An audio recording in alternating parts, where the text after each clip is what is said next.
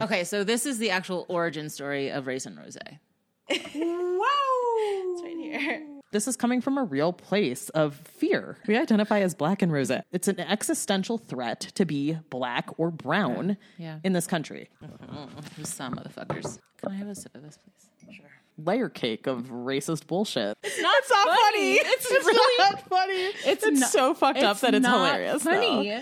Because we drink wine. We don't like talk about our educational credentials. I guess that's not. Until we decide to make a podcast. And I think it's really important to have these conversations amongst all of us. We drink a lot of rosé. We drink a lot of rosé. May the rosé be with you. Yeah. This shit is more digestible with rosé. With rosé. That's how we wade through the racism. You know what? I'm just going to say this thing. Race and rosé is the baby of bullshit racism. A lot of built up feelings. And a moderate drinking problem. This is going to be triggering. Indeed.